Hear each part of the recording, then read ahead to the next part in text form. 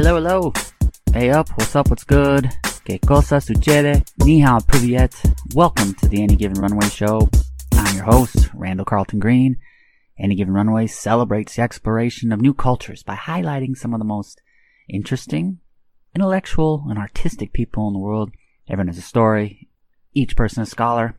Oh man, we have a terrific show for today with a multi-talented guest, comedian, writer, singer, performer, a little bit of everything. Matt Buechele joins the show. Matt's work is everywhere. It's hard to pinpoint when it was that I first was introduced to his talents, but I found that I repeatedly kept seeing his videos because they were just outstanding. They're hilarious takes on society, from an amazing song called The Guy You Slightly Know at Work to his takes on teachers in the pandemic. But it was his video comparing the pandemic situation to the sinking of the Titanic that stood out. The thing is, I have a constitutional right to not wear the life jacket. It's actually only bad where the iceberg hit the boat. Everything else is fine. Like, my area of the boat is safe. Don't you think it's weird? Don't you think it's a little weird that it's an election year and we're talking about an iceberg? Who set this up? Why are we talking about an iceberg in an election year? I'm just saying we wouldn't talk about it as much if it wasn't an election year. I heard the iceberg is a Democratic hoax. I don't know if you read anything about that. First it was life jackets, now we gotta get in lifeboats. It's weird you keep contradicting yourself. Oh, a lifeboat will save my life. That's an interesting way to look at it, but I have a card I will show you right now where my doctor says I don't have to get in a lifeboat. The video went viral on many different platforms, and if you haven't seen it, stop what you're doing and go check it out. Matt also composed and performed a video for Netflix. We watched it all. That looks back on the year's shows, including Tiger King, The Queen's Gambit, Emily in Paris, and The Crown. Matt's consistently making me laugh, and I knew I had to have him on the show. Comedians are some of my favorite people to chat with because they're often some of the most intelligent people on earth. And on today's conversation, Matt and I dive a little bit deeper on how he finds creativity, but also how he stays fresh in the fast-paced world of creating social media videos. Matt also discussed about how running has become his form of meditation, and now it's his daily runs through New York City that helps both to clear his mind and inspire him for new content. Finally, Matt chats about how creating across multiple platforms and multiple disciplines is beneficial and why he loves adding a musical aspect to many of his comedic productions. Easily one of my favorite conversations of the year. Matt was incredible. He's hilarious, he's intelligent, but he's also a deep thinker. And I strongly feel that comedians often solve a lot of problems by taking what's funny about a situation, serves as a teaching tool and allows us to see the other side of a situation or to view situations through a different lens, allowing us to change our own perspectives, change our own paradigms. Be sure to check out his videos. Start with the Titanic one, move on to the teacher ones, but so much great content on his pages. Thrilled for everyone to meet him. So let's go ahead and bring on comedian, performer, thinker, reader, a little bit of everything. Someone that I'm really glad I met, Matt Buechele. And let's learn. The last year has been challenging for many, especially creatives. So how do you handle the day-to-day uncertainty that has come with the last year? I try to think about myself and my family and my friends first before my creative stuff, because at the end of the day, I'm not I know the kind of stuff I put out there helps people laugh and helps people find some sanity amidst the insanity. But at the end of the day, my motivating factor has been am I keeping the people in my life safe, and am I doing everything I can to not, spread this damn virus?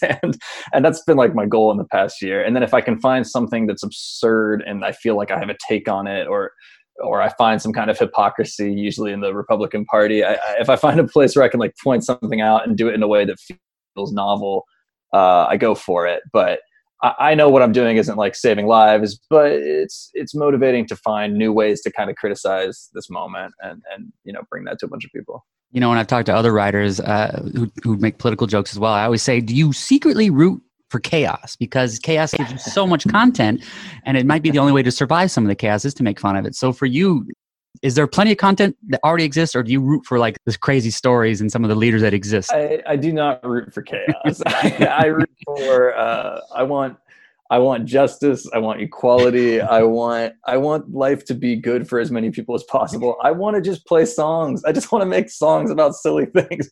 I don't want to be depressed and anxious and paranoid every time I check my phone and see a news alert. I just want to live in a world with a little more stability. And I know that's probably not going to happen anytime soon, but it is, there's a wealth of things I would rather write about than have to talk about, people that don't know how to wear masks, True. But with every comedian, it's always anytime I've ever tried to make a social point, I've always used a comedic reference to kind of fully put it home to someone who might not understand. It's it's like Dave Chappelle did in his one skit. And there's always There's always, I think of the Eddie Murphy joke about the first black president as he's running around pretending not to be shot. And that's like, their show is just the kind of the internal things that happen. So for comedy, it does seem like that's a analyzation of society in many ways. I think so. I think that's fair to say. I mean, I don't think I'm, necessarily a philosopher, but I do think that like metaphor is important, and the humanities are important, the arts are important. And I think sometimes what's going on can seem scary in our world because it's complicated and it seems like there's no like rationality to why anything's happening right now and why things are bad. So if you can make something that breaks it down in a simpler way, whether it's an analogy or you can relate it to something that everyone goes through, I think that can help because it makes you go, oh, I'm not crazy.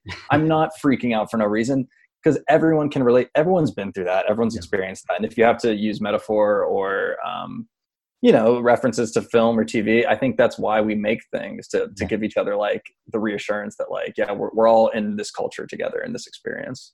References have been a great part of your videos, especially the Titanic video that went viral. Definitely one of my favorites. In order to have great ideas like your Titanic video, you've got to have a lot of ideas. That's one way to have great idea. You have a lot of them. So how many different projects do you work on at a time? And then what's your motivation? What motivates you when you're looking for creativity? It's a good question. I kind of I'm very much of the school of thought of keeping many irons in the fire at once. I try to have a lot of different I figured with you. Yeah. Well, it's just like a little thing I'll jot down on my phone or a little thing I'll type in a note file on my computer real quick. And I have a project folder called videos to make. And it's just a bunch of little like potential titles of videos that never end up going anywhere. But I always have like some things that I'm kind of thinking about, and they don't always find the mark, so I don't make them. But I find that, and this is maybe cowardly, but I find that like if I have a bunch of ideas, it helps me like, instead of, God forbid, I dedicate all my time to one thing, I can always be like, well, I got to work on that instead. I kind of use it as a distraction to stop me from doing the hard work. You coward. Yeah. Well, it's like, it's easier to be like, I mean, what I should do is sit down and write this new pilot I want to write, or sit down and write this new musical I want to write. But instead I have them all in the Google Docs of like, oh yeah, you've got all these things, instead of like actually sitting down and doing one at a time. But yeah, what keeps me motivated with that is, I just try to draw inspiration of the things that are going on and finding a unique way to kind of share my take on what's going on in the world. Yeah. What about setbacks, creative setbacks that do occur? I've also heard that one way to overcome that is to have a lot of projects. Like you said, that is a positive thing about having multiple projects. If you're stumped on one, you can move to the other. But what other steps do you use when you're having a creative setback? I complain a lot to everyone around me. I say I feel very stupid. I feel very not funny. I do. I whine a lot. I just I get frustrated when there's something that's so apparent that's pissing me off, and I can't figure out like what the take is. But something that helps me is I like running a lot. I try to run every day.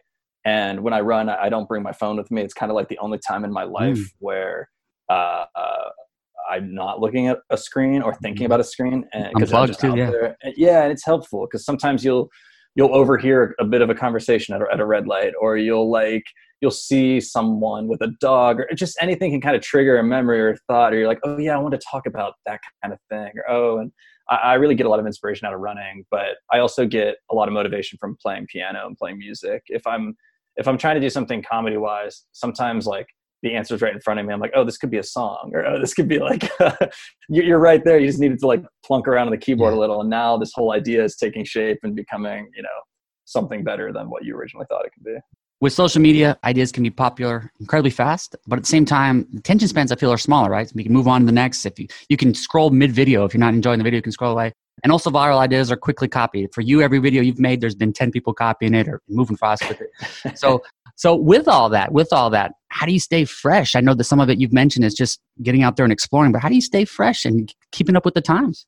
I appreciate you thinking I do, because sometimes I beat myself up about that, because like you said, there's so many people doing like online comedy, and there have definitely been moments where I've thought of like an idea, and like I'll be scrolling on Twitter and I'll see someone do it in a way that is way funnier than I was thinking anyway. And I'm like, they got there and they did it in a way sharper angle. And like, it happens all the time. And so that is a fear. Like I've definitely made videos and felt like, am I just doing someone else's style here? Or like in my lowest points, you do feel like, oh, am I like, is it imposter syndrome? Is it like, am I just copying everyone else? But at the end of the day, like, there's certain things I know I'm good at, and I try to stick to my wheelhouse. And a lot of that tends to be like the music stuff. And you're always going to like be inspired everyone else is doing. But I think there's ways you can stand out. It's just, you just got to look into what's going on and see what's out there and try to not be doing something that feels stale. I mean, like when you're doing something, you just know when you're doing like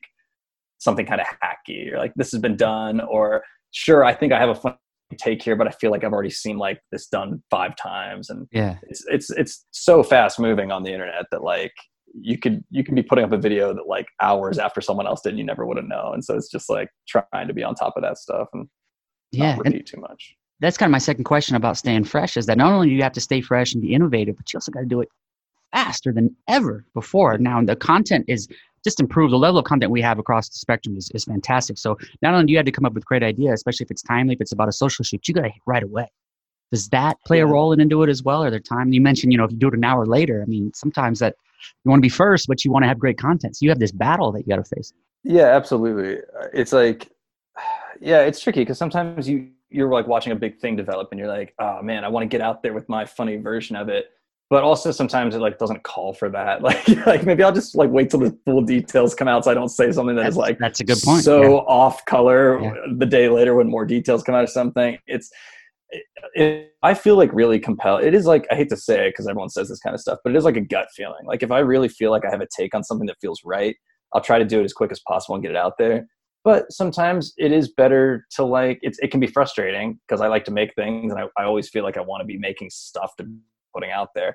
So it can be frustrating to like go to bed and be like, you didn't really write that much today. You didn't come up with something. But sometimes when you let these things simmer, the next day you're like, oh, that weird thing I was thinking of, the way you do it is you do it that way, not this one. Like sometimes it does take a couple of days to kind of like let an idea marinate. And then like, I know the Titanic video was something I was thinking about for a long time. Because it was just like, it was this hypocrisy of like, don't make me wear my mask kind of thing. And like, and I was trying all different versions of it. I knew I wanted to do a Titanic like analogy, but I was doing it from the angle, like, I can't remember exactly how the video ended up being edited, but like, I didn't come up with the angle of being like the asshole guy till like the last, like till the day of. I was like, oh, we'll do it like, be that guy and just be like an asshole. And like, and the whole thing like fixed itself. But I was playing with that for like a week, even though it's just like a 40-second video. I was just like so frustrated. I was like, what is this you're trying to say?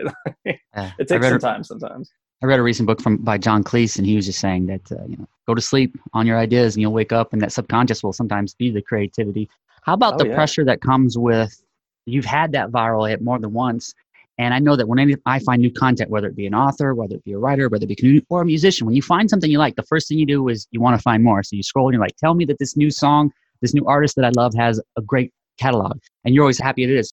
When you put out something that's a hit, you've got to follow up with something great. You got to have more content. People are going to keep wanting it. And that's got to be tremendous pressure on yourself as well, because now maybe the next video you're like, geez, I don't know. Do I put this out there because it's not as good, or how do you handle that pressure? You read it perfectly. I mean, I maybe other people that do what I do don't feel that way, but I feel that way all the time, especially if it's like a video that gets like a ton of new followers for me. Yeah. And then I'm like, you don't want to lose them. Yeah.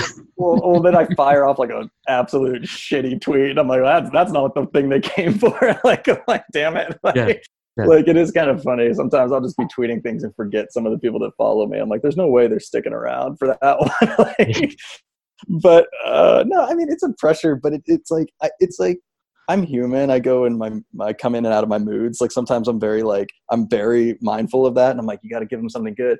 Other times I'm just firing off like the dumbest shit in the world. So I'm just like, it's Twitter at the end of the day. I've had enough like success on there that I feel very fortunate that anyone's found me and shared my stuff. And if I, bomb in a video, no one will even remember it the next day. Like the stakes, it can seem high, but the stakes are low. It's just more when I'm in like an anxious mood where I'm like, this really matters. This next video is going to make or break you. Like it doesn't matter that much. Yeah. Like I try to be mindful of that, but it is like, you're not wrong. On the worst days, it is sort of like, we got to deliver. The fans are waiting. When in reality, they're just like watching reality TV, just like scrolling. They're not waiting. They're okay. True. Where was the foundation of your humor? Not necessarily who inspired you, but like, what were the things that you were laughing at in high school? Because I had like my thing, and like my guys were like like the movie Airplane, things on puns, and then the movie Naked Gun. That was my humor. Maybe even something like Billy Madison or Dumb and Dumber. Like that was my humor, and that's how pretty much my entire life I can go back to. That's what I think is funny. That's what I'll always think is funny. So for you, what were the earliest shows that or movies that you were like, this is me. This gets me? Yeah, I mean, I'm similar to you. I feel like I was very into like the Adam Sandler movies. Like we watched Happy Gilmore on repeat. We watched like Billy Madison. Watched like a lot of cartoons, a lot of like when I was younger, a lot of like Cartoon Network and stuff. I feel like I grew up in like a rural part of Pennsylvania, and I feel like I was just always surrounded by very funny people. I feel very fortunate in that way, where like I was very inspired by SNL. I was very inspired by like the late night shows and stuff, but a lot of just like my friends and family were just very funny people, natural storytellers. And I was just, constantly surrounded by people that were always making me laugh. And that I think had a bigger influence on me than I realized, like just as much as any TV show or something. Your all-time, we'll say 3, maybe 4 favorite SNL actors, performers. SNL performers. Okay. I'm going to say Kenan Thompson. Okay. Bill Hader. Okay. Amy Poehler. And it's a tough one for number 4. I'm going to say Fred Armisen. That is I like thought you were going to go with Adam Sandler because of the singing aspect. Well, I love that stuff and I love the musical stuff, but I was thinking about Andy Samberg too, because The Lonely Island was a big influence on me. But that whole era in general, like no one could do wrong. And I still think Kenan is like all-star sketch performer, maybe the greatest of all time. Like he's such a utility. Like I can't believe he's still doing SNL. Like it's a testament to his, like, you put him in any sketch and you're going to laugh when he like reacts to anything. He's incredible. Yeah. In 2019, you started working several diverse temp jobs that allowed you to have more time to create. So what was that experience like? It was good. I mean, it was survival, to be honest. Like I didn't think much of it at the time, but I was kind of writing down things that I was experiencing.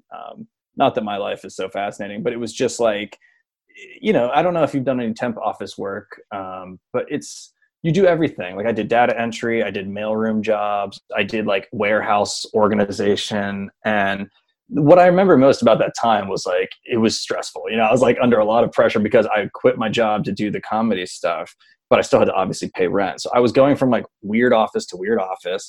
So like every 2 weeks I was having like that first day anxiety of like not knowing anyone, being like, hi, I'm Matt. What do you need me to do? Oh, you're in there. You're just moving boxes for 8 hours. You're like, great, cool. It was just like, it was a lot of just like meeting new people, learning new faces, going to different offices around Midtown Manhattan. And like, it was fine. I mean, I met a lot of weird people, a lot of nice people, but I was always getting paid like minimum wage and scraping by. So the memories of like what I was physically doing have been replaced by like, all I think about that time was like, I can't believe I got through that time, paid my bills, and like made it to a point where I don't really do that anymore, because that was like, it was a good year and a half of like nonstop temping, and it all worked out. And thankfully I've had some really fortunate opportunities come up, but like, yeah, I mean, that was a crazy time, just never knowing when the next job would be, where it would be, and how long it would go. And just feeling like, I really feel for people that have to do this, because it's fucking hard work, and you never know when you're going to get a day off, because you only get money if you work. It's very gig economy.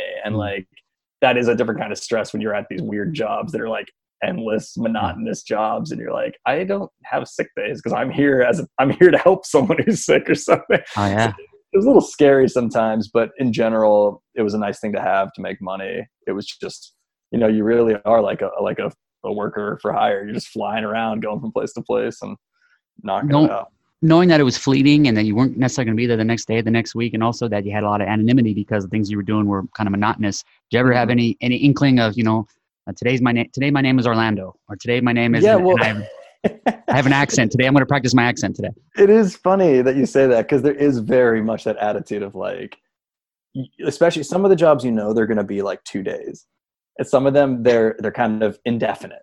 But on those 2-day jobs, you kind of go into it like people will be like, so what's your deal? What do you do? And you're just like, dude, what do we got? We don't have to do this. I'm leaving. Tomorrow's my last day. Like, it's just kind of like, I never went as far as like creating, personas, but it is sort of like, it's interesting what you choose to reveal about yourself when you're never going to talk to these people again. You kind of like, it's just like defense mechanism, just like how you are as a person. You're like, you don't really socialize when you're like, this is not real. You're not going to hang out with me after this. Like, I'm always, that was the other thing about temping that's weird is you're always sort of on the outside. Like everyone kind of treats you as like, very nicely, but you're just sort of like I worked at a startup where it was like, they all had a big like lunch party thing. And you weren't invited at all. No. I didn't get invited to the lunch thing because there was like a speaker and I had to keep working. But afterwards they're like, you can go in and get like whatever's left. And I was like, yes, you just have this feeling of just like, who am I? I'm this guy scraping the like catering up and like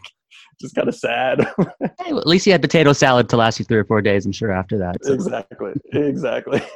Your musical project is Bushell. I know earlier in our conversation you talked about music being something that you're interested in. So when did you first become interested in music production?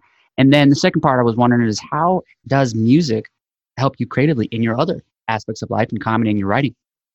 I started playing music when I was a kid. I started taking guitar lessons at a young age. Mm-hmm. And when I got to college, I started playing piano more and learning how to play piano. And a lot of the guitar stuff translated. And it wasn't until I moved to New York that I really started getting into music production. I had always written songs and like kind of played in bands and things, but it wasn't until I got to New York that I got Logic Pro, which is the program I use to make everything. It's kind of like I don't know if you're familiar, but it's like a souped up garage band. And I started learning how to, produce and like write drum tracks and do things. And I've always kind of separated the two parts of my life with like the music and the comedy. And it wasn't until like the past few years that I've really sort of leaned into combining them. Mm-hmm. So to answer like the second part of your question, I mean, the music at this point has like super informed what I do. Like it's all my like opportunities really in the past couple of years that have come up have been like the musical comedy stuff. And when people talk to me about like if people do know what I do online, it's almost always the Broadway parody stuff, or it's like some of the original songs that I've done. So I think I had this weird like attitude of like the music is serious and the comedy is the comedy. But like a good friend of mine who's written for several late night shows, I remember like she just point blank was like, why don't you fucking do the comedy stuff? Like you were really good at writing these songs, like write them and make them funny. And it really stuck with me because I was like, oh, you're very successful. And I'm sitting here like, like being like, no, I'm an artist. So I kind of got rid of that attitude because it literally, like, it was so stupid to think that mattered. There's always going to be time to do different projects. Like just make stuff that people actually want to listen to, It's a great point, especially just in our conversation. When we talk about some people that we enjoyed, it was one of the reasons we like Adam Sandler was because of his diversity and that he could do the music and Opera Man and everything in SNL. So exactly. That's interesting how that came about. One of your musical projects, you did a year in review music video focusing on the many pop cultural favorites of the year. So looking back, or maybe 10 years from now, how do you think you're going to remember 2020? Pop culture wise. Pop culture wise.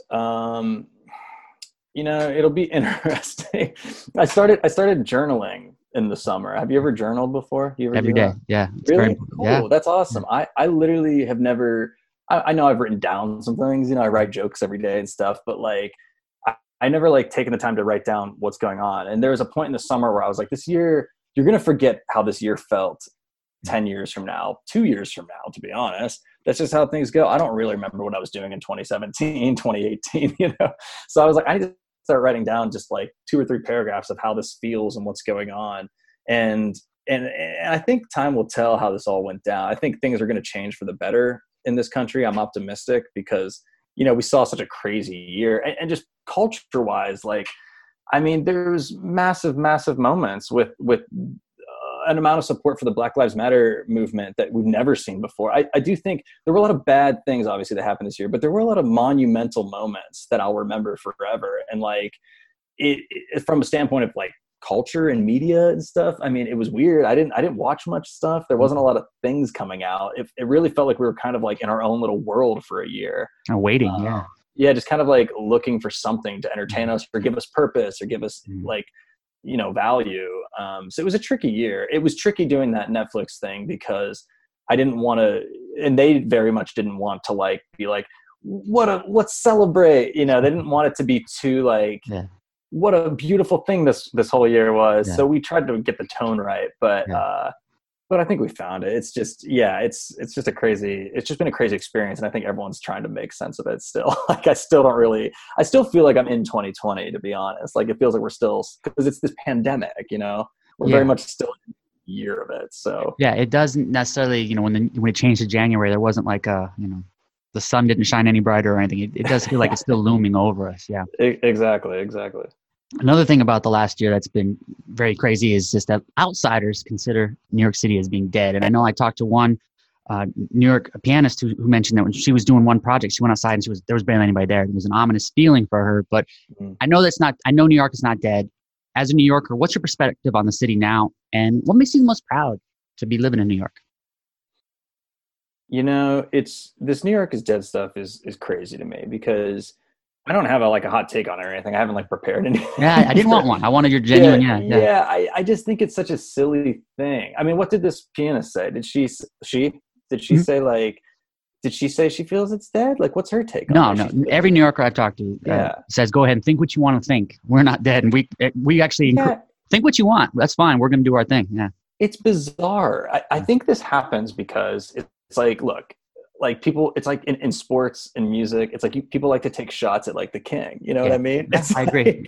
And you can say what you want about New York, but it is objectively the greatest city in America. Like, it's a phenomenal place. And I think a lot of times these New York is dead articles and these takes come from a place of people wanting, people like seeing it that don't live here, because it makes them go, oh, thank God, I'm not. That's why I don't live there. Yeah. Yeah, I'm not missing out. And I knew I should have never tried to live there, because look, it's dead. It is dead. It gives these people validation. Yeah. Yeah, and I just think it's bizarre, because it's never going to die. Obviously, cities don't just die unless there's something insane that happens. Yeah. So I don't know. I think it's kind of all very foolish, because I walk around every day. I run the Upper West Side every day, and I see new businesses opening. I see businesses closing, but I see people and I see activity, and it's obviously it's different right now, but it's what makes me most proud to live here still is people genuinely care about each other here. You don't see a lot of bullshit with people not wearing masks. You see people looking out for each other.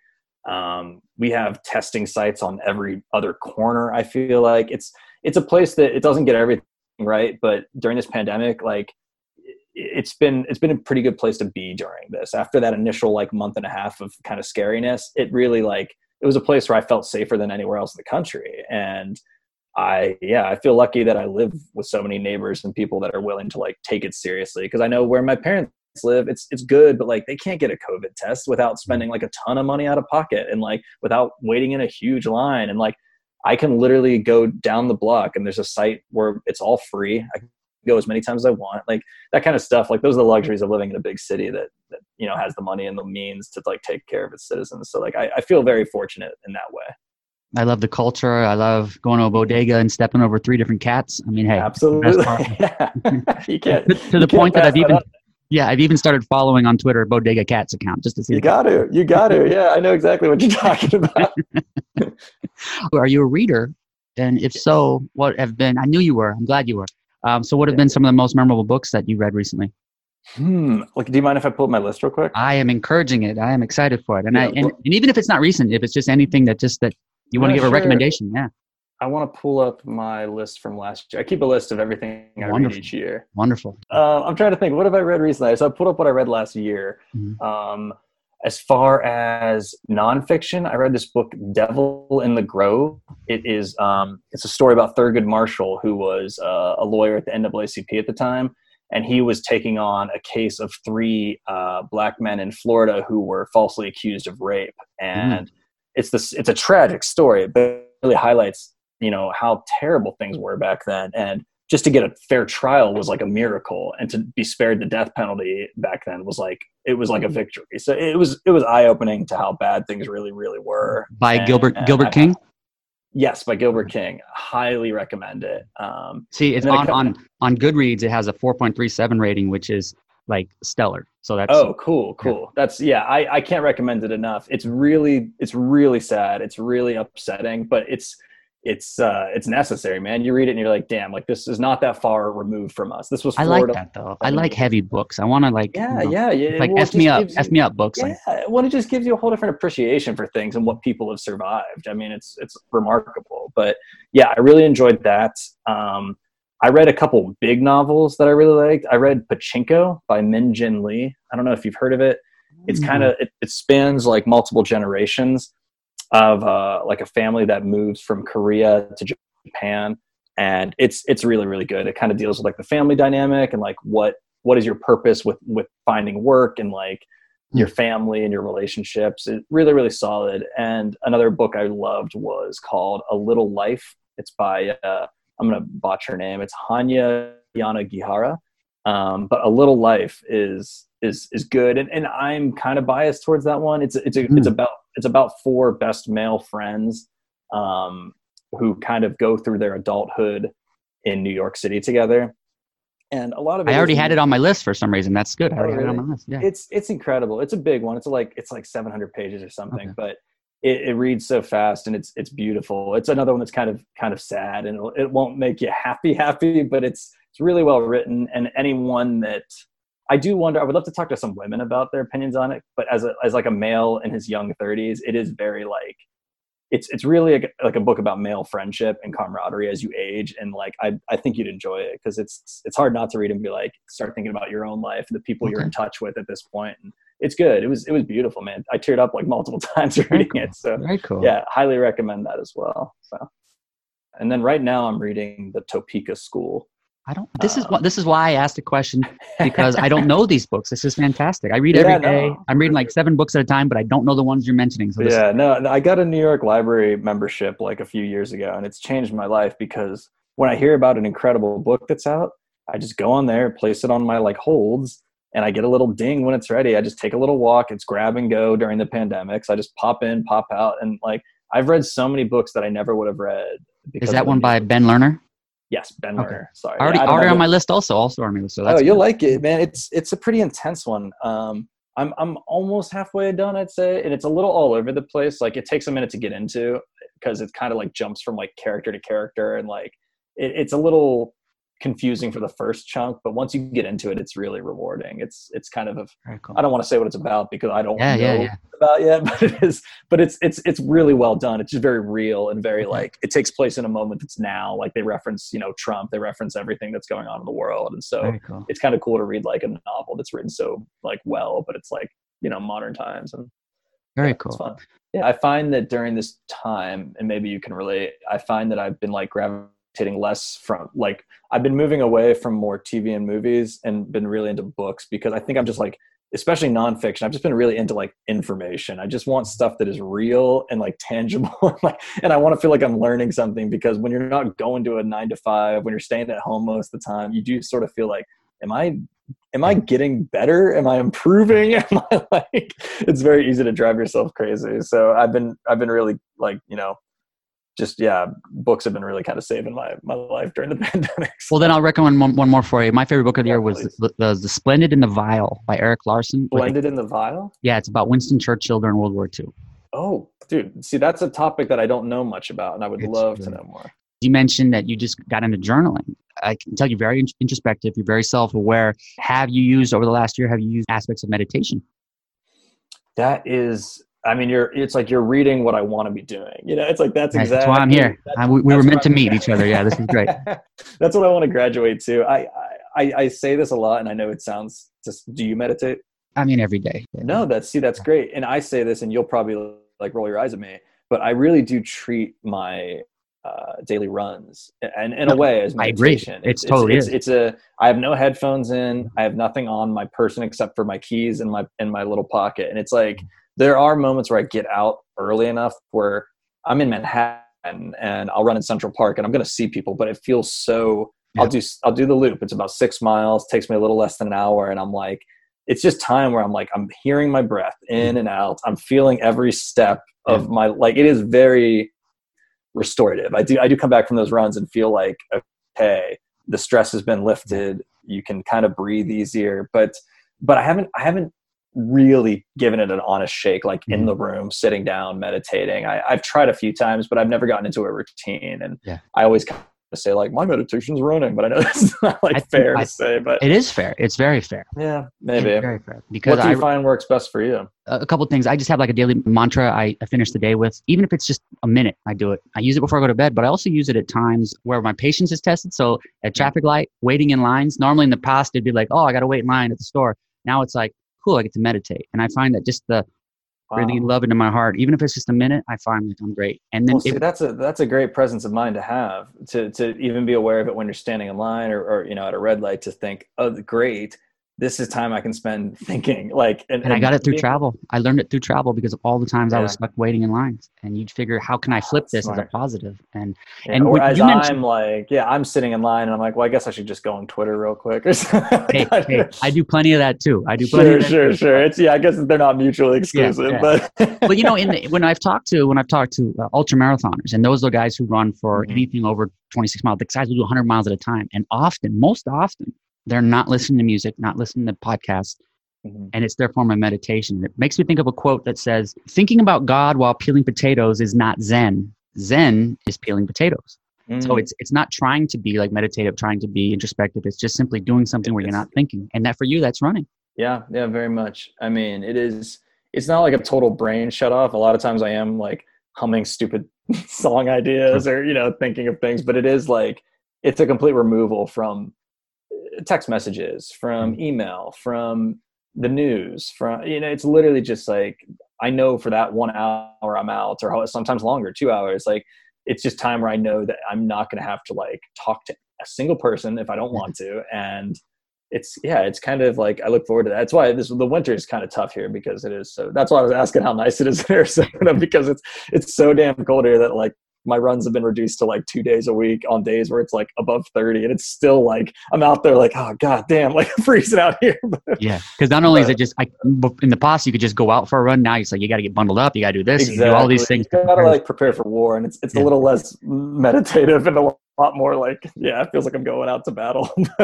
I do think your runs are very meditative, but I also would just encourage you to give it a whirl and try it, even if like you do it for like 30 seconds tonight, only 30 seconds, because I know I'm that's inspired difficult. by the affirmations though. It's really cool that you do that, and it's cool that you have it down to like a mantra that makes you feel better. I mean, that's something that I'm missing for sure. So I like that. It's inspiring. Yeah, give it a whirl. Give it a whirl. I think for you, someone who's introspective and as smart as you are, I think you'll find benefits. Well, that's very kind. Maybe too much, but I'll try to live up to your expectations. This has been awesome. Such a wonderful conversation. And I know you're always working on a lot of different things. So what can we expect? What are the projects and plans and goals for 2021, or the continuation of 2020, which it seems like we're still in? Yeah.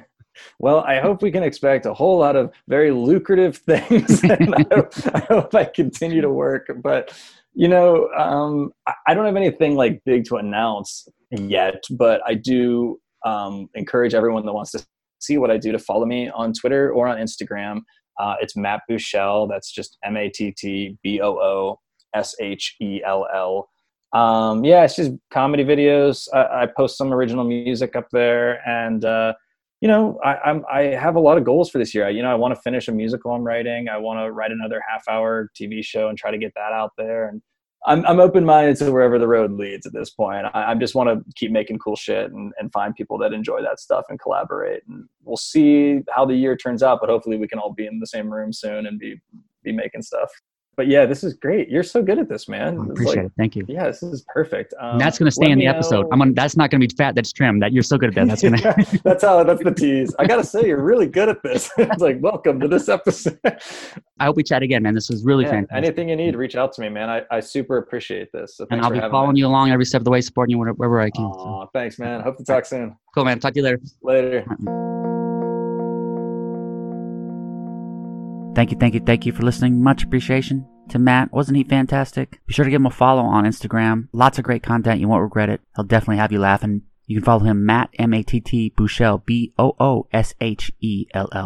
My new book, Curiosity, is currently available on Amazon. Curiosity celebrates the knowledge that strangers have to offer.